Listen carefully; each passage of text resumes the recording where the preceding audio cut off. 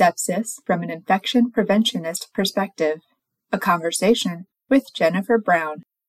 Good afternoon, and welcome to our series of webinars focused on bringing you information about COVID-19 related topics. The information in these weekly webinars is geared toward long-term care and skilled nursing facilities, but we encourage everyone who's interested to attend. My name is Kathy Caudill. I'm a communications specialist with Quality Insights. Today's discussion is the first in a two-part series on sepsis. Today, we'll be discussing sepsis from an infection preventionist's perspective, and next week, we'll be discussing it from a medical perspective. And now I'd like to introduce our guest today, Jennifer Brown. Jennifer is a quality improvement specialist and infection preventionist at Quality Insights. She is a registered nurse with over 10 years of experience in a variety of healthcare settings, most recently as Director of Staff Development and Infection Prevention in Long-Term Care. She has also led several quality improvement and infection control initiatives in acute and ambulatory settings. Jennifer, thank you for joining us again today. Thank you, Kathy. Good afternoon, everyone. As Kathy mentioned, today's presentation will begin our series of two webinars on sepsis. Today's talk will be about sepsis from an infection control perspective. Sepsis can and does affect people of all ages, but today we will discuss sepsis in nursing homes, as we have found that it is one of the top diagnoses for hospital readmission among our participating nursing homes. During next week's webinar, our medical director, Dr. Jean Storm, will discuss treating sepsis in the early stages. So now we'll talk a little bit about sepsis. So the Centers for Disease Control and Prevention estimates that 1 to 3 million serious infections occur in long-term care settings every year. Many residents of long-term care settings are older adults with chronic conditions. Both are risk factors that can increase the risk of infection. These risk factors also increase the risk of infections progressing to sepsis. So what exactly is sepsis? Sepsis is a condition which sometimes is incorrectly called blood poisoning. It is the body's extreme response to an infection that can lead to tissue damage, organ failure, and death. Sepsis is a life-threatening medical emergency. Residents living in long-term care facilities enjoy many benefits, including opportunities to interact with other residents and visitors, and even facility employees. However, the more people who come and go, there's an increased risk for certain types of illnesses to be brought into and spread throughout the facility. Infections developed within a hospital or long-term care facilities are called healthcare-acquired infections, or HAIs. Some infections can become so serious that residents may need to be transported and/or admitted to a hospital if they become too ill for the long-term care facility to handle. If an infection is not recognized and treated, or if the antibiotics are not effective, as can be the case if it is an antibiotic-resistant bacteria, sepsis can develop. Some common antimicrobial-resistant organisms seen in long-term care facilities include MRSA, C. diff, and VRE. Some common infections that are often seen in long-term care facilities include pneumonia, urinary tract infections, or UTIs, gastrointestinal infections, wound infections, and vascular access device-associated infections. So let's talk a little bit about respiratory infections. Respiratory infections, such as pneumonia, account for 35% of sepsis cases. Residents who come in contact with others who have a viral or bacterial respiratory illness may develop a respiratory infection. Also, residents with difficulty swallowing are at risk for inhaling foods or drinks, which could lead to aspiration pneumonia.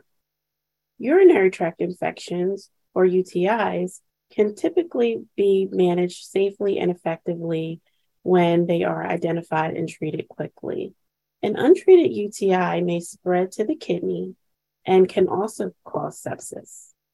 Some risk factors of developing urinary tract infections include being a female. While females are more likely than males to develop UTIs, people with external genitalia are still at risk for UTIs, though they may not be as aware of this risk or familiar with the symptoms of urinary tract infections that would lead them to seek prompt care. Ineffective hygiene practices, such as improper bathing techniques or catheter care, or the prolonged use of urinary catheters. Residents also face increased risk of infection due to the treatments they receive at the facility. Chronic invasive devices can be a portal of entry into the body, which can lead to an infection. The following chronic invasive devices can be a source of infection: ventilator tubing, access ports, or IVs. Wounds can also be a common source of infection.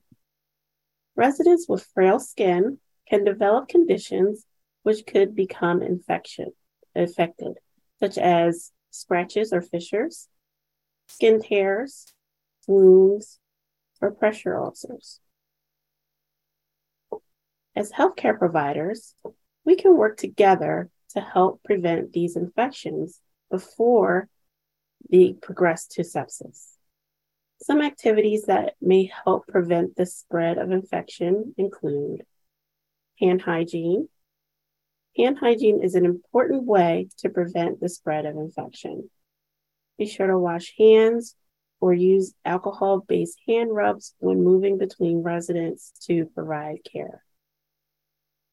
Effectively isolate and/or cohort residents if they show signs of illness or a confirmed infection. When residents are placed in isolation, ensure that isolation protocols and the use of proper PPE, such as gloves, gowns, and/or masks when required, are observed. And ensure that rooms and objects are clean as per your facility's protocol. Facilities can also work to develop policies and procedures for staff, residents, and visitors, including encouraging visitors to wait if they are not well, and encouraging visitors to perform hand hygiene upon entering the facility.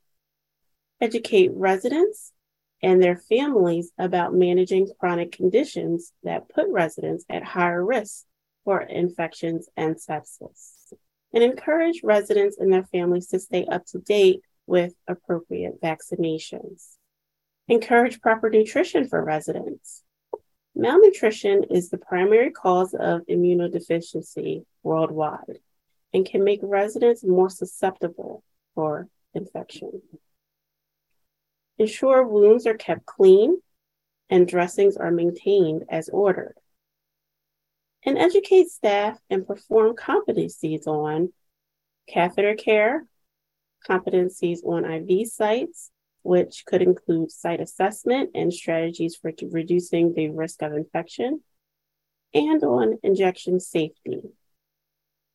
Facilities can also provide education for staff on signs and symptoms of sepsis, which include elevated heart rate, weak pulse, confusion or disorientation, extreme pain or discomfort, fever or chills, shortness of breath, or clammy skin. So why is this so important? These interventions are so important because sepsis is a medical emergency and develops quickly. Sepsis can cause irreversible damage, including death, if not treated early. And with prompt recognition of symptoms in early treatment, most residents survive.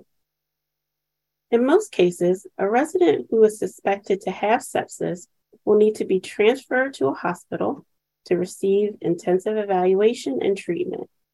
With early recognition and treatment, long-term care professionals can improve the outcomes of residents with infections and sepsis and help save lives.